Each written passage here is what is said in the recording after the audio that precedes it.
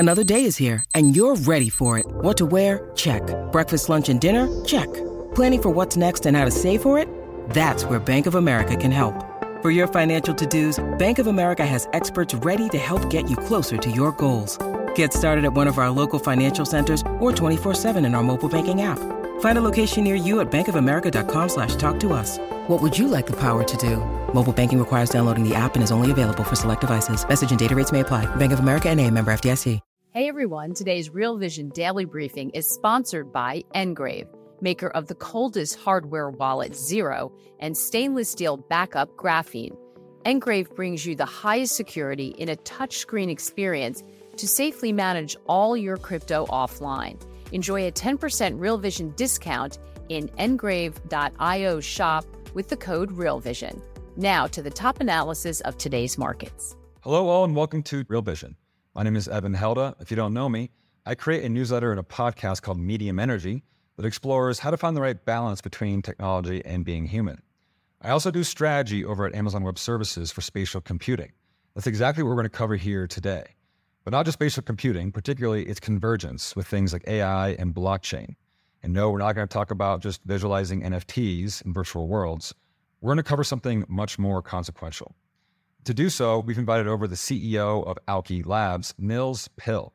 Alky's taking a very unique approach to building out what the industry calls the AR cloud. Think of this as a shared digital canvas of spaces or a shared 3D map that allows us to all see the same digital content in the same place and better collaborate in augmented reality. Now, in pursuit of that vision, Alky is using tokens in a way that I think is quite compelling. And if they succeed, they're going to be able to build out a more decentralized, much more human-centric version of the metaverse.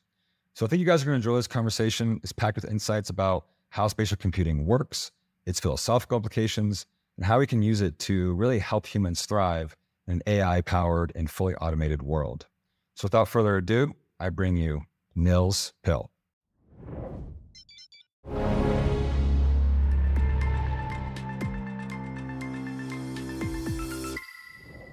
Nils, welcome to Real Vision. Thanks for joining us during Education Month. This is Tech Week, and we're here to talk about what I think is one of the coolest movements in tech, and that is the intersections of spatial computing or augmented reality and blockchain.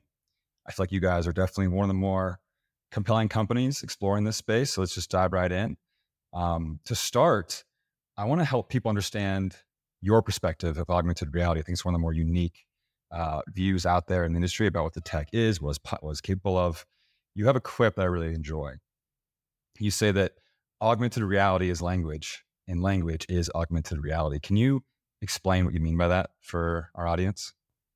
Of course. Thank you for having me, Evan. The quip is about helping us understand how, in a way, augmented reality is the oldest technological project that humanity has. What I mean by that is language is how we manifest our imagination and knowledge in the minds of other people. This is ultimately what language is for. We use language to get our ideas to manifest inside the mind of someone else. And this is ultimately what augmented reality does. You can kind of show that augmented reality is language and that language is augmented reality by imagining that we were walking through a forest. This is an example I like to give. We imagine we're walking through a forest and we come across a fallen tree. If I point at that tree and I say, "Hey, Evan, look at that beautiful couch," the act of describing it as a couch actually impacts your perception of the scene. You can now see the sittingness of the tree. This is a game that probably everyone has played as a kid, pointing at clouds and seeing, what looks like a bunny, what looks like a dog. Language allows us to literally reach into someone else's mind and manifest our imagination in theirs. And this is one of the most deep, profound drives that we have as humans. We want to be understood. We want to connect. We want to collaborate so that we can build greater things together and preserve knowledge together.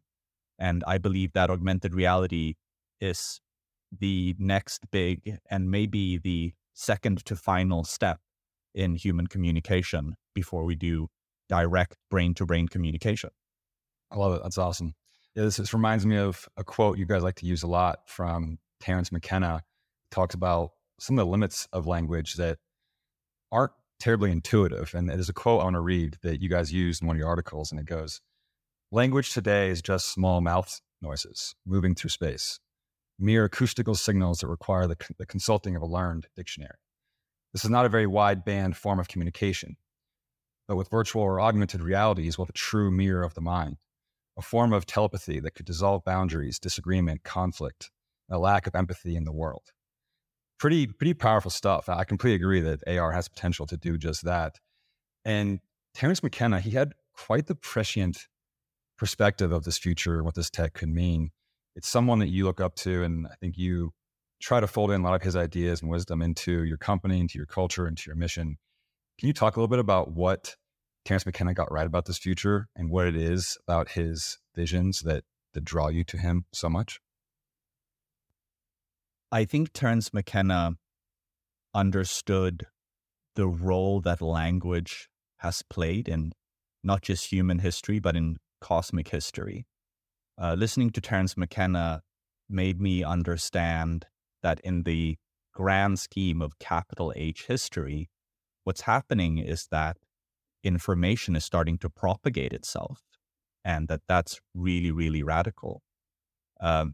He believed that with the advent of the internet and with virtual reality, augmented reality wasn't even really a term that anyone used back in his day, but he believed that with the advent of these technologies, humans would essentially turn themselves inside out, make their insights, their ideas, their learned experiences be what defines them rather than their phenotypic expression. The things that make us human, if you listen to Terence McKenna, is our language and everything that we make with our language. Viewing the world through the eyes of Terence McKenna is understanding that the whole world is made up of language. A blueprint is language. The instructions to the construction crew is language. How to decorate the inside of the apartment is language. It's all made up of language. And understanding that we ourselves are just a part of that cosmic drama and not necessarily in the center of that cosmic drama, I think puts you in a good headspace to sit and meditate on the coming of AI as well and our future companions in the propagation of information. Propagation of information. I feel like that's another way to talk about something else that you're really obsessed with, which is memes. And if what I'm hearing is right, that AR is language is AR. AR is the ultimate technology to propagate memes. And memes is something that's pretty embedded into crypto culture. It's embedded into culture in general. It shapes society in many ways. I think the way you talk about memes is really compelling. Can you talk about how you think about memes, how you think about the role of AR in deploying memes, understanding memes? So to preempt anyone accusing me of having a sense of humor, usually when I talk about memes, it's not funny pictures on the internet. I don't always have the capacity for that. But in 1979, Richard Dawkins, the biologist, wrote a popular science book called The Selfish Gene, where he presented the neo-Darwinian perspective on evolution. And in this book, he coined the term meme. Not everyone knows this, but the word meme is actually from 1979, way before the first cat had the first cheeseburger. And what he meant by meme in that book was the idea that just as natural selection acts on our genes, natural selection is best understood not as acting on species or tribes or even individuals. It acts at the level of genes. Maybe natural selection also acts on our culture, on our behavior. And he invented the word meme to be a stand-in for a gene in that analogy. A meme is a unit of cultural transmission. It is a unit of behavior. So the word meme is a meme. Waving is a meme. Having the buttons in front of the shirt is a meme. All kinds of behaviors that we can copy are memes. And I believe very much, again, in the capital H history, that we are now in the age of memes, ideas that propagate themselves. Survival of the fittest when it comes to information is information that propagates itself. And we are now living in the century, in the decade, where the meme is starting to talk about itself, like we are in this conversation. And I think that's a radical moment in the history of the universe. Hey everyone, we're going to take a quick break right now to hear a word from our partners. We'll be right back with more of the day's top analysis on the Real Vision Daily Briefing. This episode is brought to you by Shopify. Forget the frustration of picking commerce platforms when you switch your business to Shopify, the global commerce platform that supercharges your selling wherever you sell. With Shopify, you'll harness the same intuitive features, trusted apps, and powerful analytics used by the world's leading brands. Sign up today for your $1 per month trial period at shopify.com/tech, all lowercase. That's shopify.com/tech. Meta memes. So it sounds to me like this is one of the core drivers of why you're building Alki Labs. The way I think about Alki is you guys are really trying to build the right type of canvas for AR, for language, for memes. Some people in the space call this canvas the AR cloud. I don't think many of our listeners probably know what the notion of the AR cloud is. Can you give the more broad definition of the AR cloud and then maybe go into how you guys are thinking about it and approaching it? Sure. So the AR cloud and spatial computing, I think, are two terms we will need. We will need both to understand one and the other.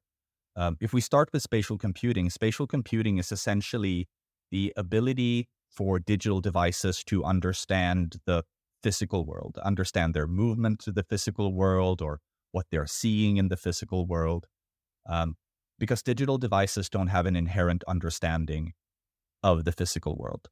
So spatial computing is the attempt to invite digital things into our world. The AR cloud is the entirety of the stack that humanity is building to try to allow for spatial computing and augmented reality specifically, where for the device to be able to even interpret what it's seeing through its camera, it needs to have some kind of digital counterpart that it can cross-reference, a digital twin of the world. And that digital twin of the world is much too big to fit inside one device. It's much too complex to be reasoned about by a single device.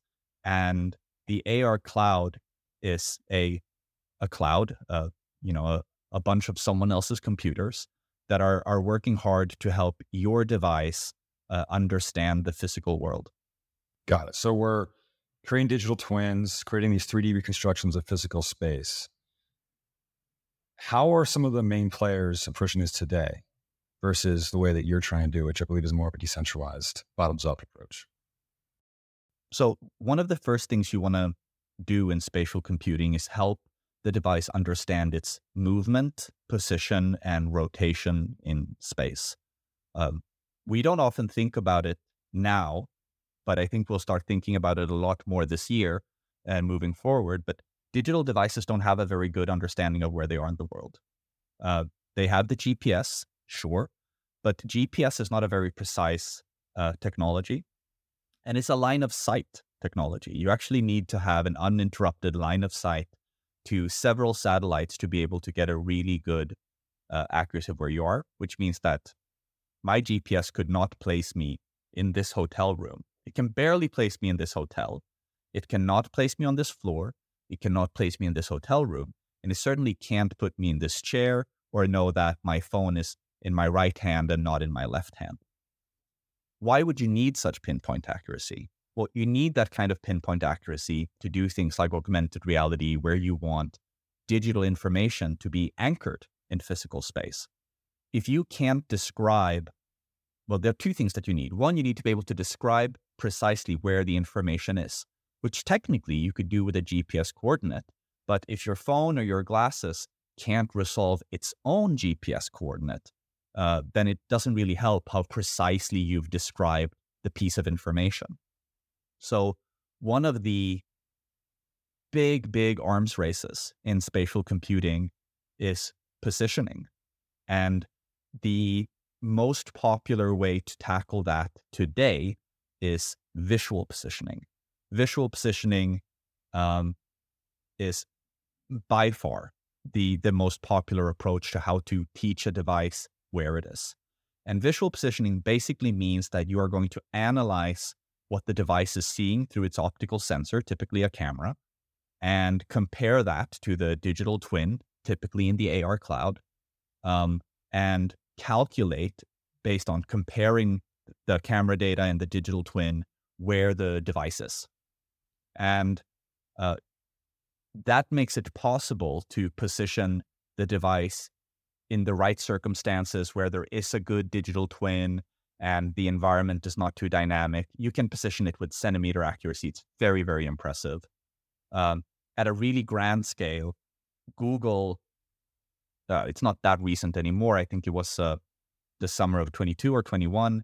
They released the Spatial API, which is, maybe one of the great wonders of tech, where they took literally billions of photos taken by Google Street View, and they threw those photos into a very fancy machine learning tumble dryer that spat out a 3D representation of everything that Google Street View has seen. And using that 3D representation, they provided an API that allows a device like this one to share its camera feed with Google's AR Cloud. And Google's AR Cloud will then tell my device down to about 0.5 meter of accuracy in most urban places in the world where I am, which is considerably better than GPS. So that's super, super impressive. The downside that you may have caught on to here is that you are always sharing your camera feed with someone else's computer. In the case of Google, you're sharing your camera feed with Google. The way it works is you tell me what you're looking at, I'll tell you where you are, which is obviously not very privacy conserving. And it's not something that people think about too much now when our main computing device is handheld and spends a lot of time in our pocket where there's nothing to see. But if people like Niantic have their way and there will be a pair of consumer AR glasses that you wear out and about that are positioned with visual positioning, then what that means is that these companies will literally have to be looking through our eyes all the time for the device to even work. Like, it doesn't work if the camera isn't on. Like, it literally doesn't work if you're not sharing your camera feed. So then you have to trust this provider not to be spying on you while you're quite actively sending them everything that you're looking at. And not just what you're looking at, but also how you feel about what you're looking at. Because a lot of these new headsets also now track how your eyes react to what you're looking at. So they know where you're looking, they know how you feel about what you're looking. And this is one of the biggest threats, if not the greatest threat to human privacy that the tech industry has concocted so far. And what we are trying to do at the intersection of decentralization and blockchain and spatial computing is to allow for this positioning service to be decentralized.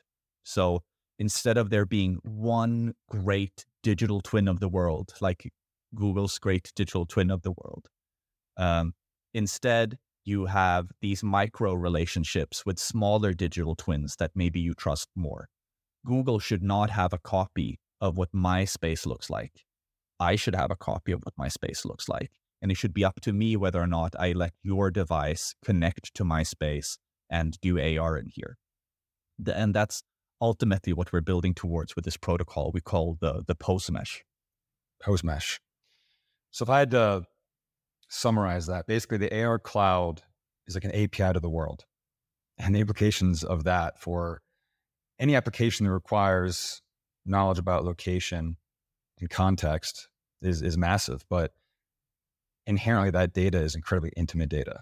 It's about where we are, who we're with, what we're saying, what we're looking at. And then what you said earlier, even how we're thinking, feeling, and reacting, because these devices can read our facial expressions. The Apple Watch can measure our heart rate, and it literally is going to be a bevy of data that is an insight into like our inner being, inner thinking, inner wants, needs, and desires. So to have that data live in some centralized server that's not accessible and opaque is a concern. And so you guys are trying to basically let people take that same data, that intimate private data, and put it on their own server, and take that same 3D map that would be an AR cloud and have their own personal AR cloud. Yeah. So I think that's a pretty powerful idea. And so you guys are using this Pose Mesh is the protocol to do that. Can you talk to us about what Pose Mesh is exactly and how it works, and where does a token come into play? So the name Pose Mesh comes from two words that once you know it, you can't unsee it. Once you see it, you can't unsee it. Pose is the term for something's position and rotation in 3-dimensional space. So not just where I am, but what way I'm facing. That's the technical term for that, the pose. And a mesh is, it's a mesh network, which is ultimately what we're building. But for people familiar with 3D and with AR, the mesh is also typically used to describe the digital representation of what the physical space is shaped like. So the pose mesh is a network of devices that are trying to reason about their pose. That's what the pose mesh is. And they're trying to do this collaboratively.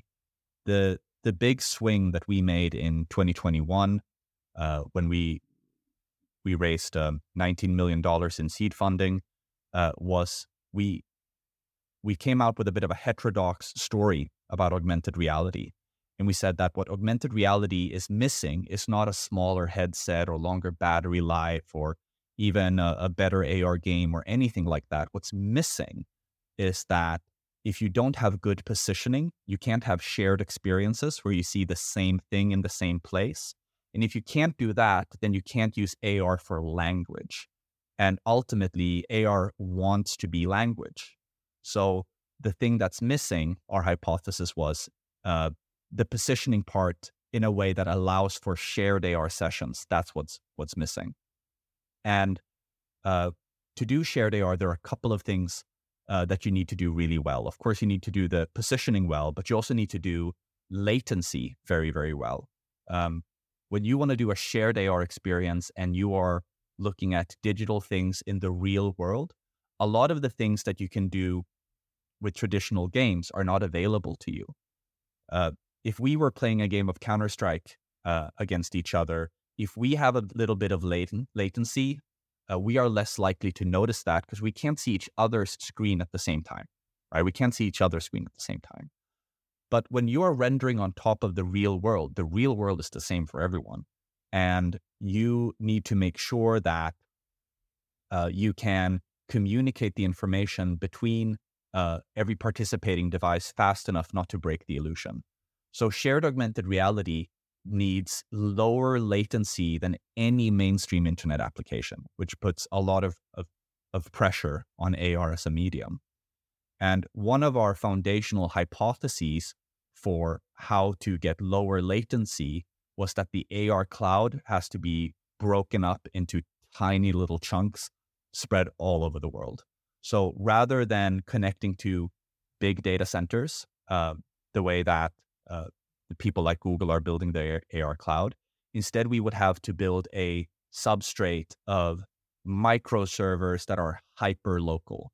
The idea is that when you try to do something co-located with me, if we're in the same room and we're trying to see something in AR, that we should be connected to a small private server that's really only dealing with our traffic at the moment, and it's doing so with lower latency than a bigger cluster further away could do. So this was before DPIN had really become a talking point that I could hang the story on. Now, luckily, DPIN is here as scaffolding that I can use to tell the story. But essentially, what we wanted to do was to build a decentralized physical infrastructure for the AR cloud.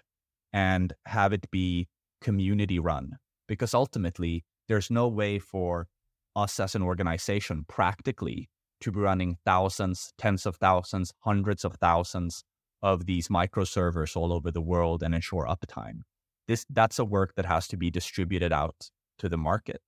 And the token comes into play there in a way that allows the protocol not only to reward people for providing that infrastructure to the network, but also for them to put their own reputation and finances at stake to make a promise that they will actually deliver the service and won't just drop the traffic or spend their compute on something else that would deteriorate the experience for the person trying to use the network.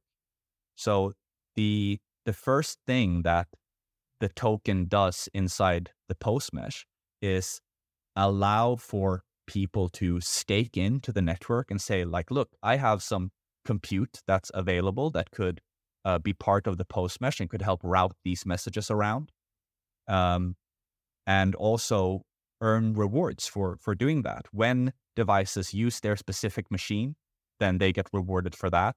Or if they've put up the machine in a part of the world where the foundation that manages the token economy feels is particularly valuable, then the foundation will also directly reward those nodes for participating. And in a more long-term vision of what the Postmesh and the token will do is essentially allow for collaborative and distributed spatial computing, where your device might provide sensor data, but my device will provide some CPU and some other device will provide some storage. Because our working hypothesis is like, how do you get the glasses to be smaller actually? So you have to move a lot of the compute out of the glasses and you need to allow for the compute to be done collaboratively. And for the compute to be done collaboratively, we've been very inspired by something that Naval Ravikant wrote in, I think, 2014, where he wrote about the internet needing a new protocol that would allow for machines to reason about and exchange value with each other. And he used a very prescient example in that post where he said, well, imagine we have a city full of self-driving cars, maybe all self-driving cars, and we need to do things like negotiate lane merging. We're going to take another quick break to hear a word from our partners. We'll be right back with more of the day's top analysis on the Real Vision Daily Briefing. The ultimate, there are two ways that we can imagine such a system. It's either controlled centrally, and there's some central authority that decides who gets to merge and who doesn't. Or we leave it up. Like Tesla, right? Tesla already has that kind of spatial mapping going on. They have a supercomputer. They have cars that could all talk to each other. So Tesla could be the one orchestrating this, or... Absolutely. Or you try to have some interoperable protocol where the cars can have an economic preference, probably the economic preference of the passenger or the owner. They say like, look, I want to get to where I'm going this bad. I am willing to pay you a cent to let me merge in front of you, etc. In Naval's example. The idea was that even in a scarcity society from the point of view of humans, there are always going to be certain things that are quite scarce from the point of view of the computer, at least in the foreseeable future. Things like battery and sensor data, etc. And allowing... energy in general. Yes. And allowing the devices to not only have an economic preference, but be able to negotiate with and pay for data from other devices, etc., is something that I think is key to make something like the Postmesh live a healthy life beyond any individual corporate interest.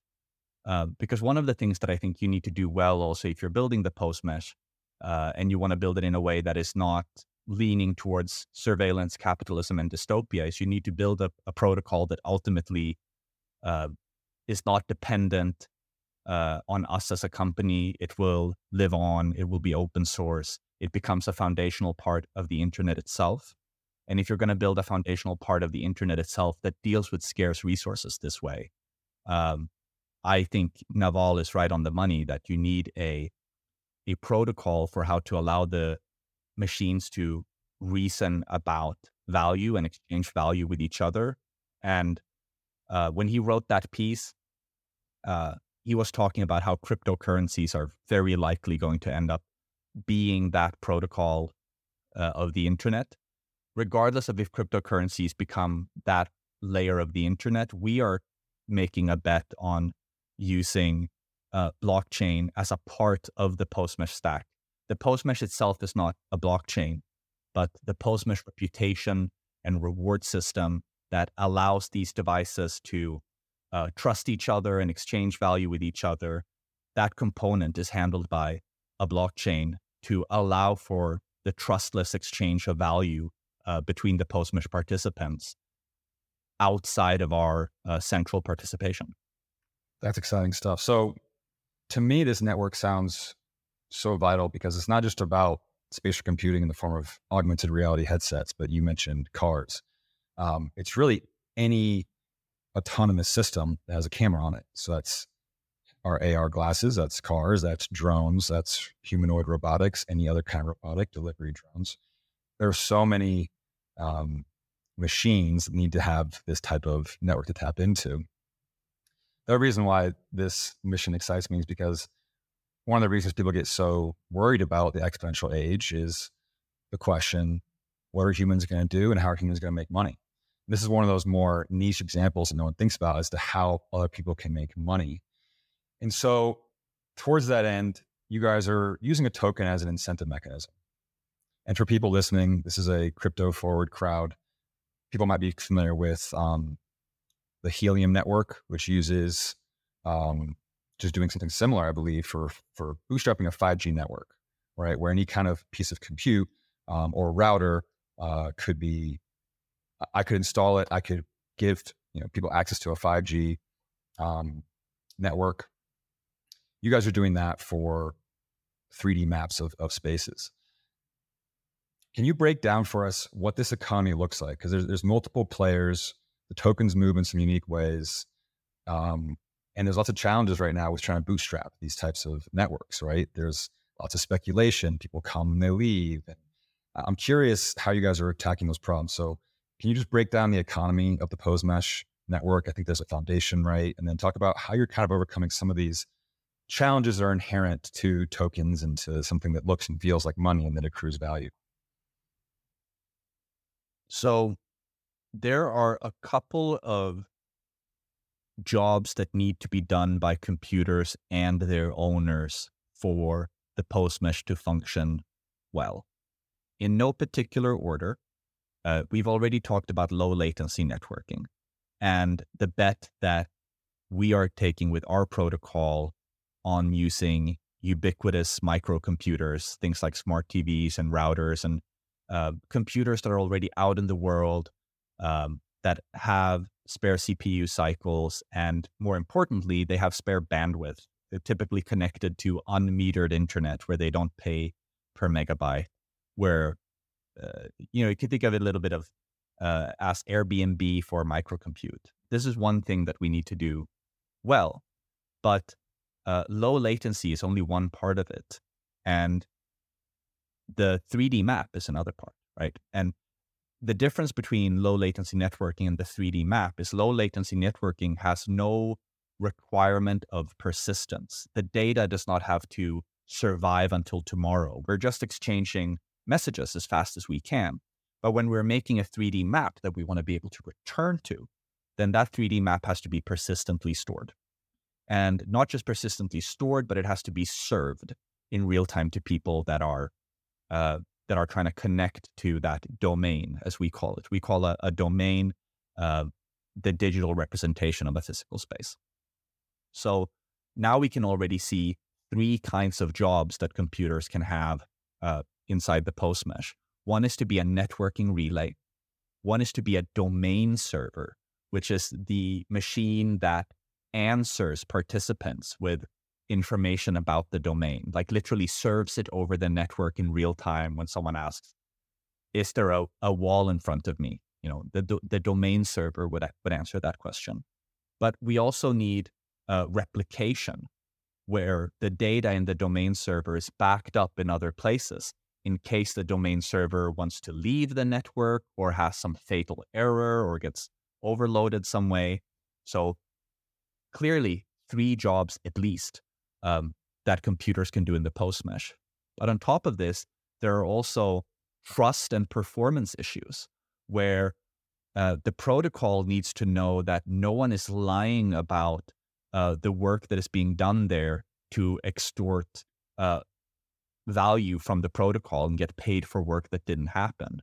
So some sort of, I'm reluctant to say proof of work because this is a crowd where proof of work means something, but proof of having done something is also important. And proof of contribution.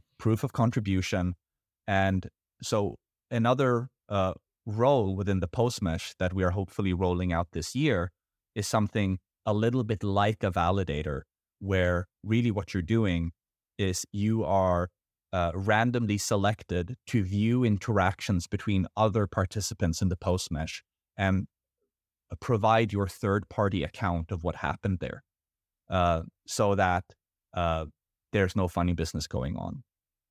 So now there are at least 4 different jobs, right? That 4 jobs that the post-mesh needs computers to do, right? It needs network. How do you educate people? Sorry to interrupt, but I think one of the biggest hurdles here is just to get people to understand the complexity of such an economy and a network and how they can add value. How do you guys approach the challenge of just awareness and marketing this as something that's valuable to people? With difficulty. With language, you need AR to better communicate it. We try to build in public. We have a Discord community where we talk openly about how we build and the challenges we face, because we have to be honest about the fact that we don't have all the answers. No one does. And we have to build really quickly anyhow, because there's a race against the clock, we believe, because we believe AR is fundamentally just unstoppable technology. It's coming. And that means we have to build it in a decentralized way before it's already been built in a centralized way. The way we learned with social media that, once you've let something out of Pandora's box, it's very hard to put it back in. It's very hard to put it back in. So we go to work every day feeling a great time pressure that, we have to build something that's not just an alternative, but it has to be the superior alternative, not just morally, but technically and performance-wise. So to do that, we try to build publicly, to find contributors that are passionate and join.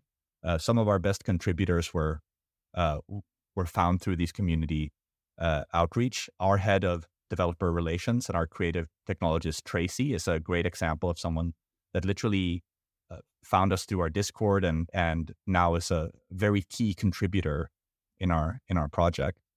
But also we use language. We talk, we write, we go on podcasts, we write long form articles and try to shape the conversation about what spatial computing is and what it can be.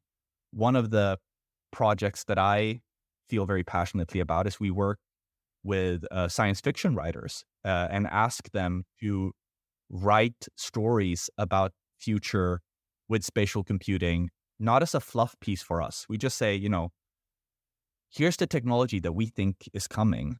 Can you write a story about the near future, how you think this technology will impact us? And that becomes a learning experience for us as well. Like, we get to read these stories and see potential pitfalls of how things are being built and the dangers that it can create. The first story that was written by someone outside of our team was written by Alastair Reynolds, one of my favorite science fiction authors from when I was a kid. He wrote a fantastic short story called End User, which, the first 3 times I read it, I got goosebumps, because he had captured something that can very easily happen with augmented reality technology, if we're not careful and if it's not built in a decentralized way. And I find myself returning to that piece often to educate myself, right? Like why is this important? But to get back to the question, how do we educate people?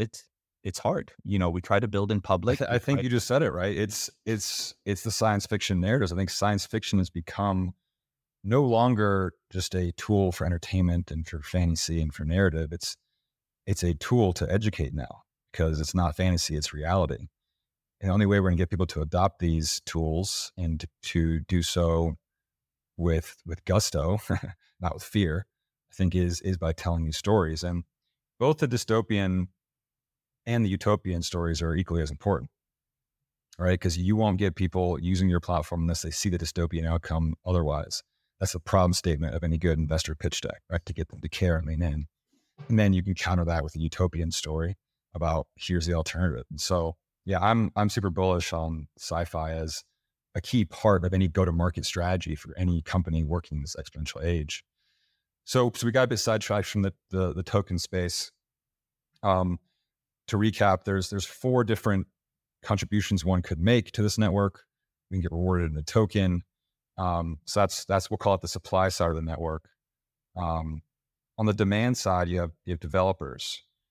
Can you talk about how you guys are trying to solve that chicken or egg problem that's inherent to any kind of two-sided marketplace conundrum?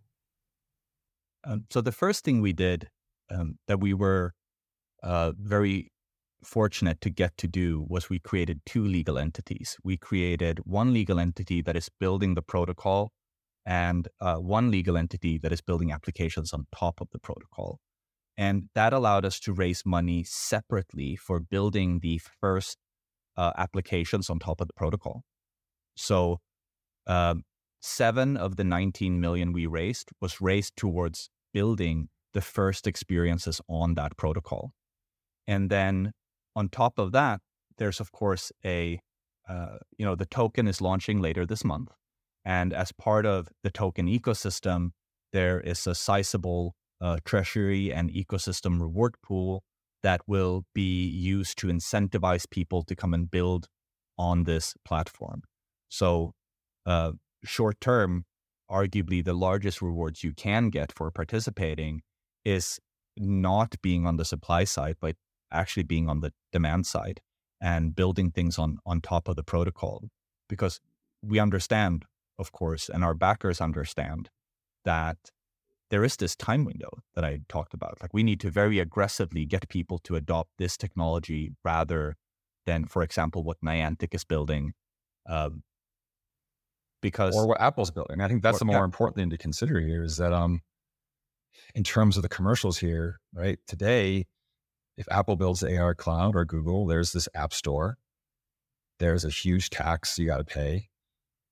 They take a ton of revenue and have all the upside. And yeah, sure, you can make money as a business, but relative to the value you're adding, you're not capturing nearly the upside that the company is. But in this case, as a developer, as a creator, I have equity effectively in the place I'm choosing to build on and build with. So I think that's a huge deal.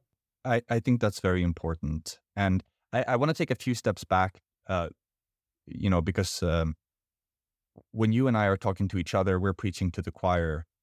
We both work in the spatial computing space, and we know how much money is being spent by these companies to build these things.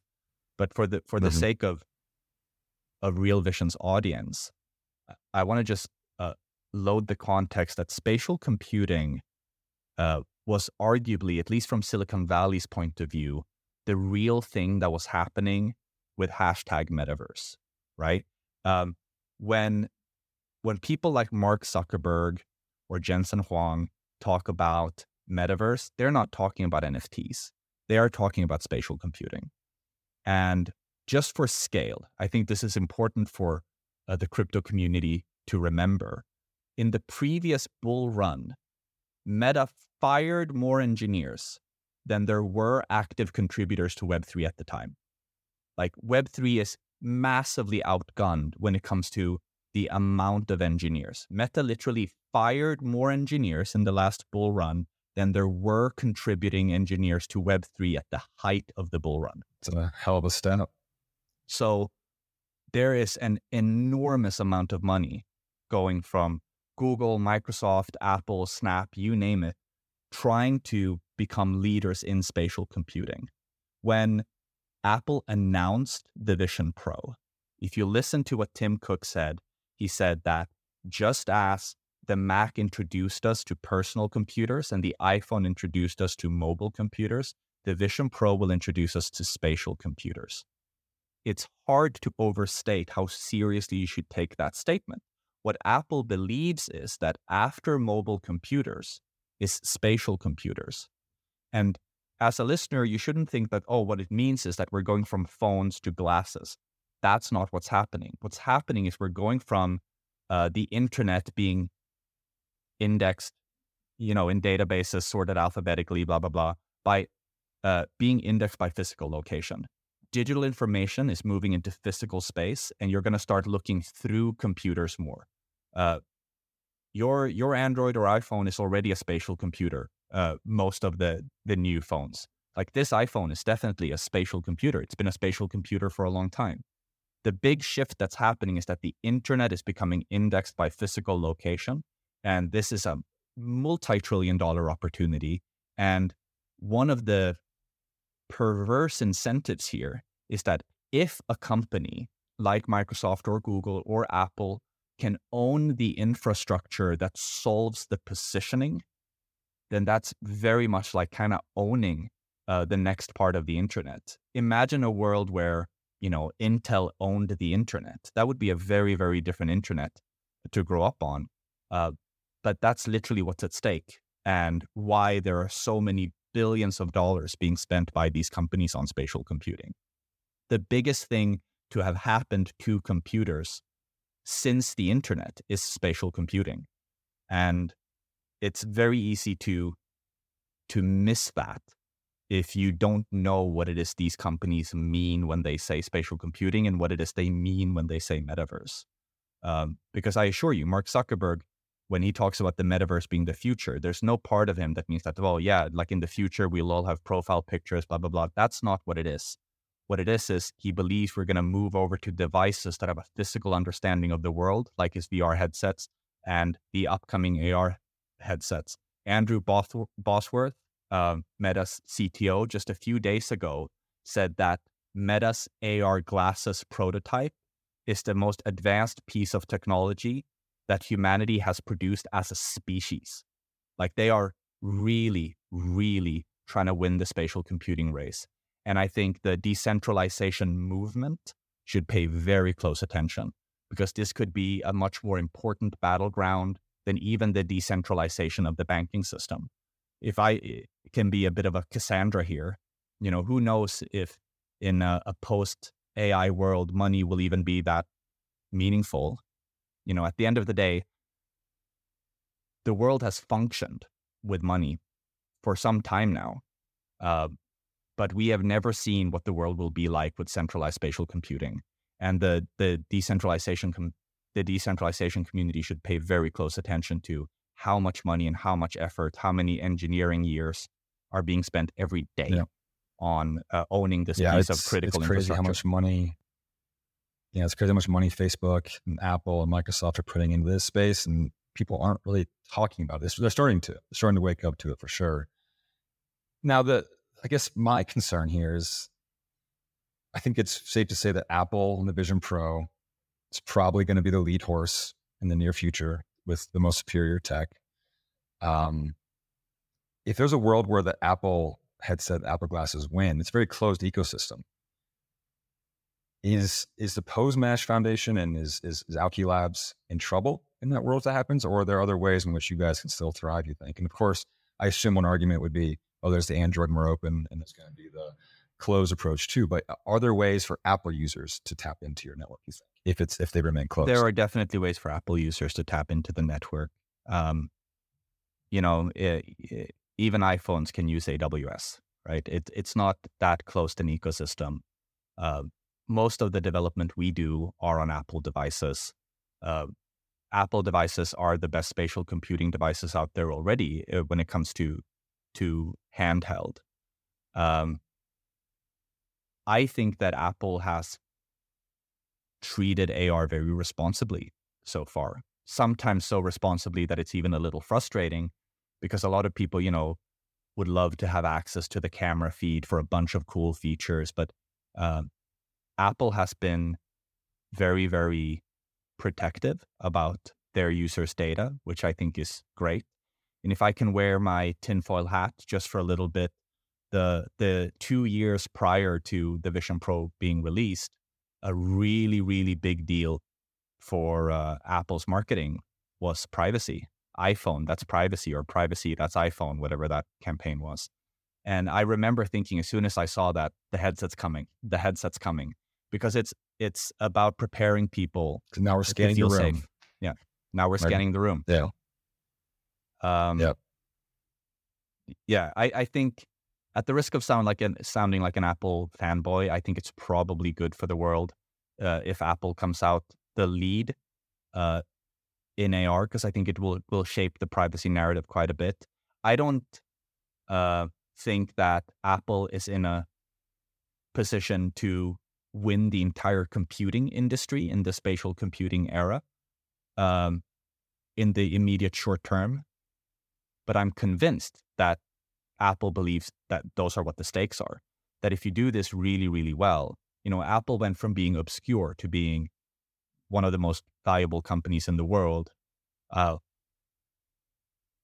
big part of that was how they saw the transition from the personal computer to the laptop to the mobile computer, and how well they ushered humanity through that transition. And I'm sure they believe that as we go into the spatial computing era, they can increase the size of the pie a lot, and their share of the pie by even more. I am more worried about actors like Niantic. Apple. Yeah. I mean, Apple's a master of marketing. They're a master of telling stories that make their products cool. And one of the most noticeable things about the Apple Vision Pro announcement is they didn't use the word metaverse once. In fact, I think they avoided it like the plague. They might even ban the word metaverse internally. Why is that word, you think, so polarizing, and how do you navigate it? I'm starting to become more like Apple and trying to use the word less. But how do you think we rectify it? Because the word's out of the bag. It's useful in some contexts for marketing. Meta still uses it. How do you see that word evolving over time, and what's your approach to talking about that word with people who are polarized by it? The metaverse means different things to different people, which is something we haven't been honest about or even necessarily aware of. We have backers both that have come at this from a spatial computing perspective and people that have come from a decentralization and blockchain perspective. And when they talk to us about metaverse, they talk about completely different things, which is kind of how I got savvy to the fact that, oh, hold on, there's a disconnect between what crypto means when they talk about metaverse and what Mark Zuckerberg talks about when he talks about metaverse. And it was clear, that Twitter didn't necessarily understand that or crypto Twitter didn't understand that when they're like, does Meta think that they can compete in the crypto? No, they don't. You think they're trying to do that. What they're trying to do is they're trying to compete with Apple and Google and Snap when it comes to spatial computing. We're having completely different conversations. And I think part of why the word has gotten so infectious was because it was so poorly defined. People that agree on what the metaverse are don't have bad exchanges about the metaverse. People that don't agree about what the metaverse is, they have bad exchanges about what the metaverse is. I think the metaverse as a word, as a meme, is still waiting for a dominant narrative to really define what the word is. And I think it's more likely that the metaverse will be rehabilitated by Web 2 than by Web 3, just because of how much bigger Web 2 is and how much more money is going into this. As I said, there are more engineers working at any of the companies, Apple, Google, Microsoft, than in the entirety of blockchain engineering. So if they decide to really talk about the metaverse, that's what will shape the conversation. And we already saw that when Meta renamed, because the mainstream media started talking about VR headsets and not digital ownership, right? The people that talked about digital ownership was the decentralization community, the blockchain community, but you're not going to read about that in the mainstream media. The mainstream media is going to talk about how we're going to be living in the metaverse and we're going to be wearing VR headsets. Maybe, if I was a PR consultant for the decentralization movement, I think I would tell the decentralization movement to pick another word than metaverse, because I think we lost that word already when it comes to describe things like digital ownership and equitable participation. All of these things are very important. It's a conversation we need to have, and we need to not confuse people into them thinking we're talking about VR headsets when we're talking about decentralized infrastructure, equitable participation, and digital ownership. We probably need a better word for that. Yeah, there's so much nuance to metaverse and its evolution. The way I've started to try to just encapsulate the whole thing is by trying to compress it into a sentence that people can't agree with, they can't disagree with, which is, it's just the internet, but it's more empowering and more experiential. And the more empowering part has to do with your data, where it lives, how it moves, and what you can do with it and how you can benefit from it. Experiential is the spatial computing part. It's the immersion, it's the fidelity, it's how you feel from an experience you're getting and how you're able to communicate with someone, which of course creates feelings all around for all involved, hence the collaboration piece. And at the end of the day, that's all we're trying to do, right? Is just live life and feel good. And so that's what keeps me hopeful about this future and why it's so important. To end on a bit of a philosophical note, when you're out at a bar talking to people and you tell them what you do, and they grimace about that future, right? They go, "Oh, it sounds so Black Mirror-ish," and you're like, "Yes, I'm trying to solve Black Mirror," but for them, still, just the idea of AR glasses and digital information, and it all sounds like Black Mirror. How do you flip that narrative for them and get them to think differently and be aware of all the good that can come from this? What's kind of your main talk track in like an elevator pitch or even shorter?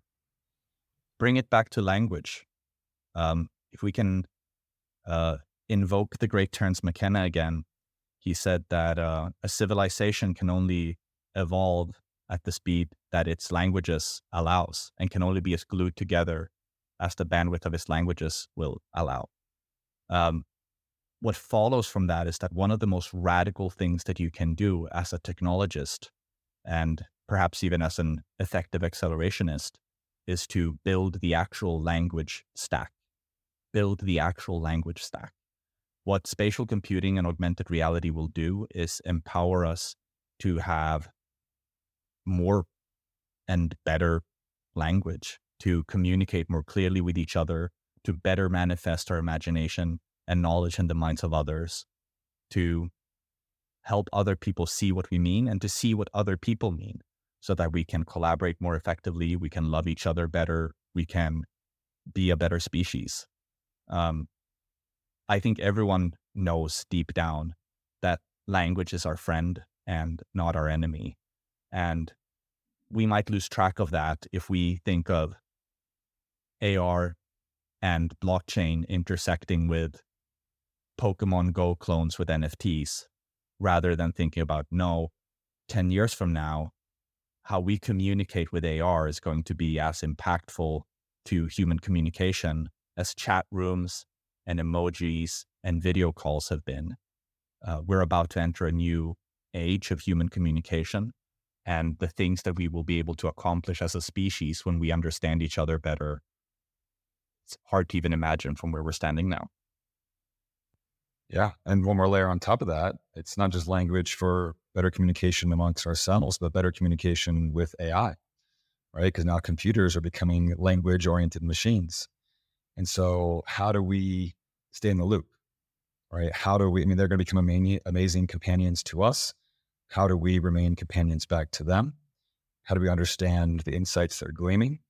It's not going to be just text in a text box. It's going to be visual representation of what the AI is learning about the the forests, about the deep unexplored oceans, about space, about the nature of consciousness, even one day, right? And so where that all spirals, where language takes us is amazing. And yeah, it's hard to argue that, like, if you want to try to solve the most upstream problem, like that, if you want to solve problems and go the furthest upstream possible to solve them, it's probably better communication, right? Which leads to better empathy, better understanding, and less conflict in the world. So if you would allow me to be a little bit cyberdelic, I would say that over the last few decades, humanity has been invited into the world of computers, and we've gone into digital worlds.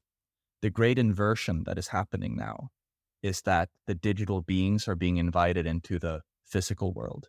Spatial computing represents our desire to invite the digital things that we have made into our physical world, summoning the demon, if you will, or summoning angels, depending on how you see this. We're bringing digital things into our world for the first time, and that's going to be incredibly radical. And I think there are very few things that you can work on as a technologist that is more meaningful than spatial computing, because spatial computing is ultimately the eyes and ears and the proprioception, the physical understanding of the world of AI.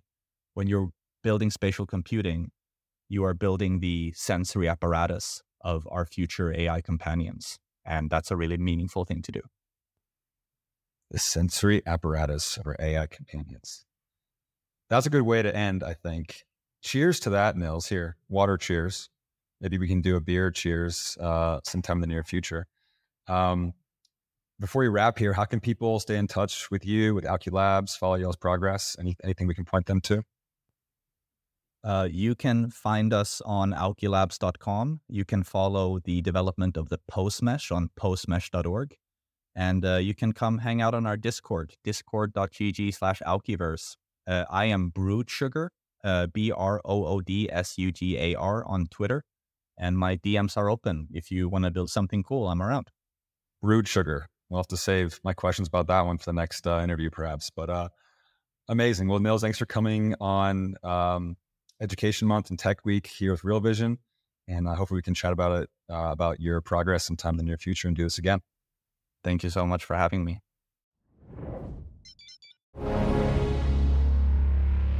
Hey everybody, today's Real Vision Daily Briefing is sponsored by Ngrave, maker of the coldest hardware wallet Zero and stainless steel backup Graphene. Ngrave brings you the highest security in a touchscreen experience to safely manage all your crypto offline. Enjoy a 10% Real Vision discount in ngrave.io shop with the code RealVision.